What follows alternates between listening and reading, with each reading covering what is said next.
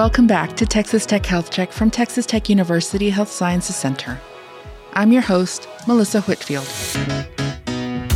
We want you to get healthy and stay healthy with help from evidence-based advice from our physicians, healthcare providers, and researchers.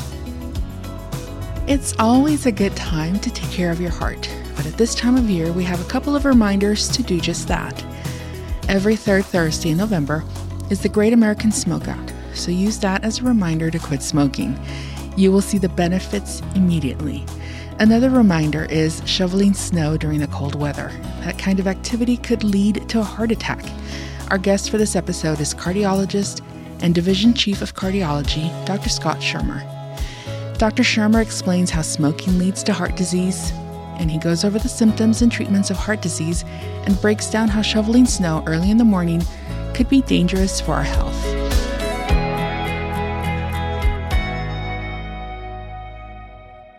Dr. Schirmer, welcome back to our podcast.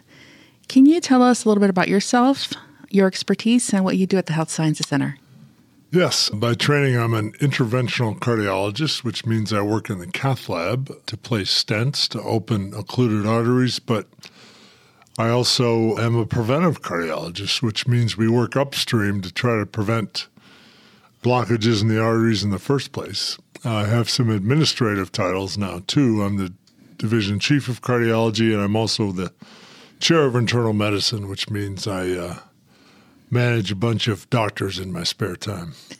Well, again, welcome back to our podcast.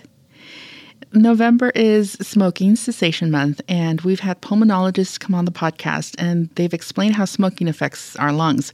Can you explain how smoking is related to heart disease and stroke? Yes, that's an interesting question, and I think we have part of the explanation, at least. As you know, there are 7,000 toxins or whatever it is in cigarette smoke, but a very high number, and many have their own individual role.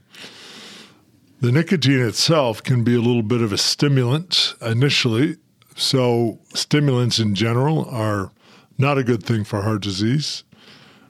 They can make plaques or blockages, cholesterol-like deposits in arteries more likely to rupture, and it's the rupturing of those plaques that actually causes most heart attacks and some strokes.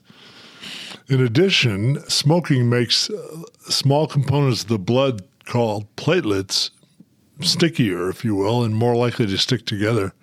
Platelets are meant to heal wounds in arteries and veins so people don't bleed to death, but in the case when a plaque ruptures in an artery, platelets can stick together on top of that plaque, and if there are too many of them, they block the artery completely, and a heart attack or a stroke can ensue. And so making those platelets stickier in this case is not a good thing, and that's another thing that smoking does. Is it possible to get heart disease or a stroke through secondhand smoke? Certainly, yes. Yes. Certainly we have good data on lung cancer risk, but if the exposure is direct and significant enough, certainly that can contribute to buildup of blockages in arteries and potentially bad things if those blockages rupture. It's also true, though, one optimistic note, it takes quite a while for the risk of lung cancer to drift back to baseline after one stops smoking. Around 7 years is the classic teaching. Chance of a heart attack drops pretty much to baseline the day you quit smoking. So the benefits can pay off quickly in terms of a risk of a heart attack if you're able to stop smoking. Now, what are some symptoms of heart disease? Depends a little bit on the type of heart disease, of course, but the classic dramatic one we see is a person clutching their chest with maybe a fist in the middle of their chest. That is due to chest pain or angina as it's called. That is a classic pressure-like sensation in the center of the chest. It can be anywhere above the waist, can be the jaw, the left arm more commonly than the right arm. And a classic symptom would be occurring with exertion, or when we ask the heart to do more, the body to do more.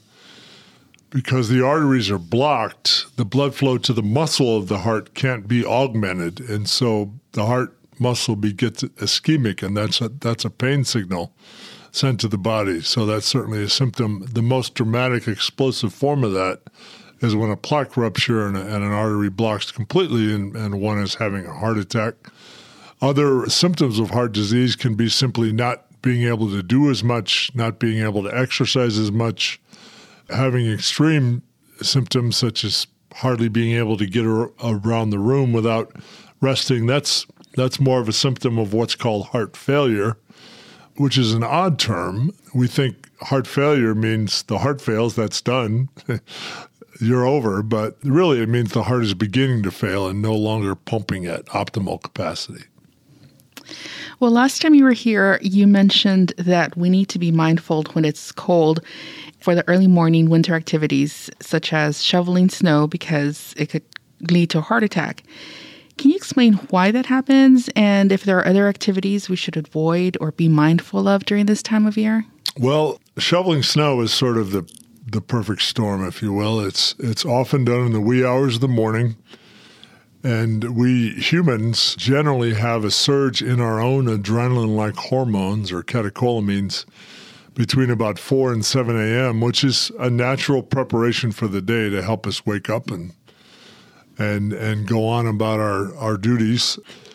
And so that surge in hormones can make these plaques or buildups of cholesterol-like material in the artery more likely to rupture, because the heart rate's up, the blood pressure's up, the forces on those plaques of the blood rushing by are increased.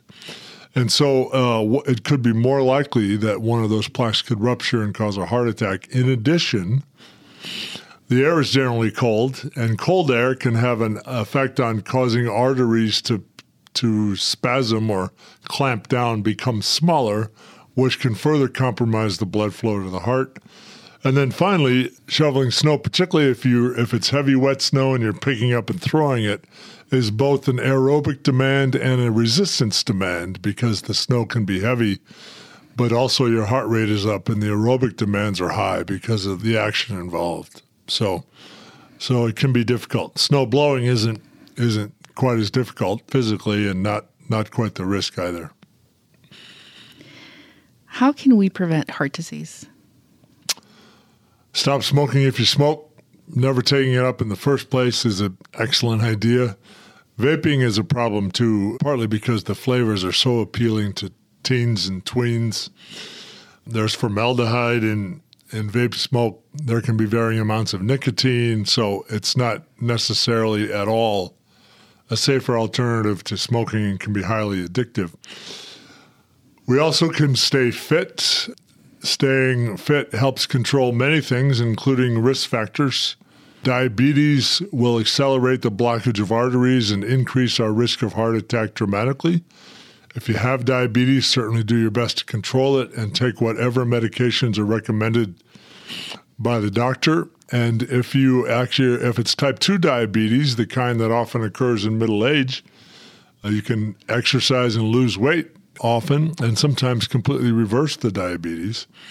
If you have high blood pressure, you certainly need to treat that, and exercise is a good way to help control and minimize the effects of that.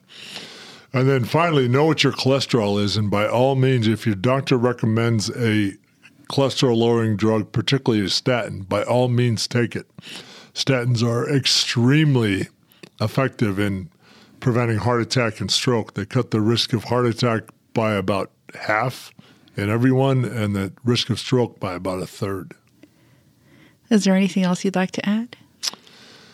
I think we've pretty much covered it. Seeing healthcare providers regularly, I should say, helps keep track of things like blood pressure, cholesterol, weight, fitness, blood sugar, all those things. So we do a good job maintaining our cars. We need to do just as good a job maintaining our bodies, and lots of heart disease can be prevented. Well, thank you again for coming on our podcast. My pleasure. I always enjoy it. Thank you. Thanks for listening to Texas Tech Health Check. Make sure to subscribe or follow wherever you listen to podcasts. This information is not intended to be a substitute for professional medical advice. Always seek immediate medical advice from your physician or your healthcare provider for questions regarding your health or medical condition. Texas Tech Health Check is brought to you by Texas Tech University Health Sciences Center and produced by Tierra Castillo, Susana Cisneros, Mark Hendricks, and me, Melissa Whitfield.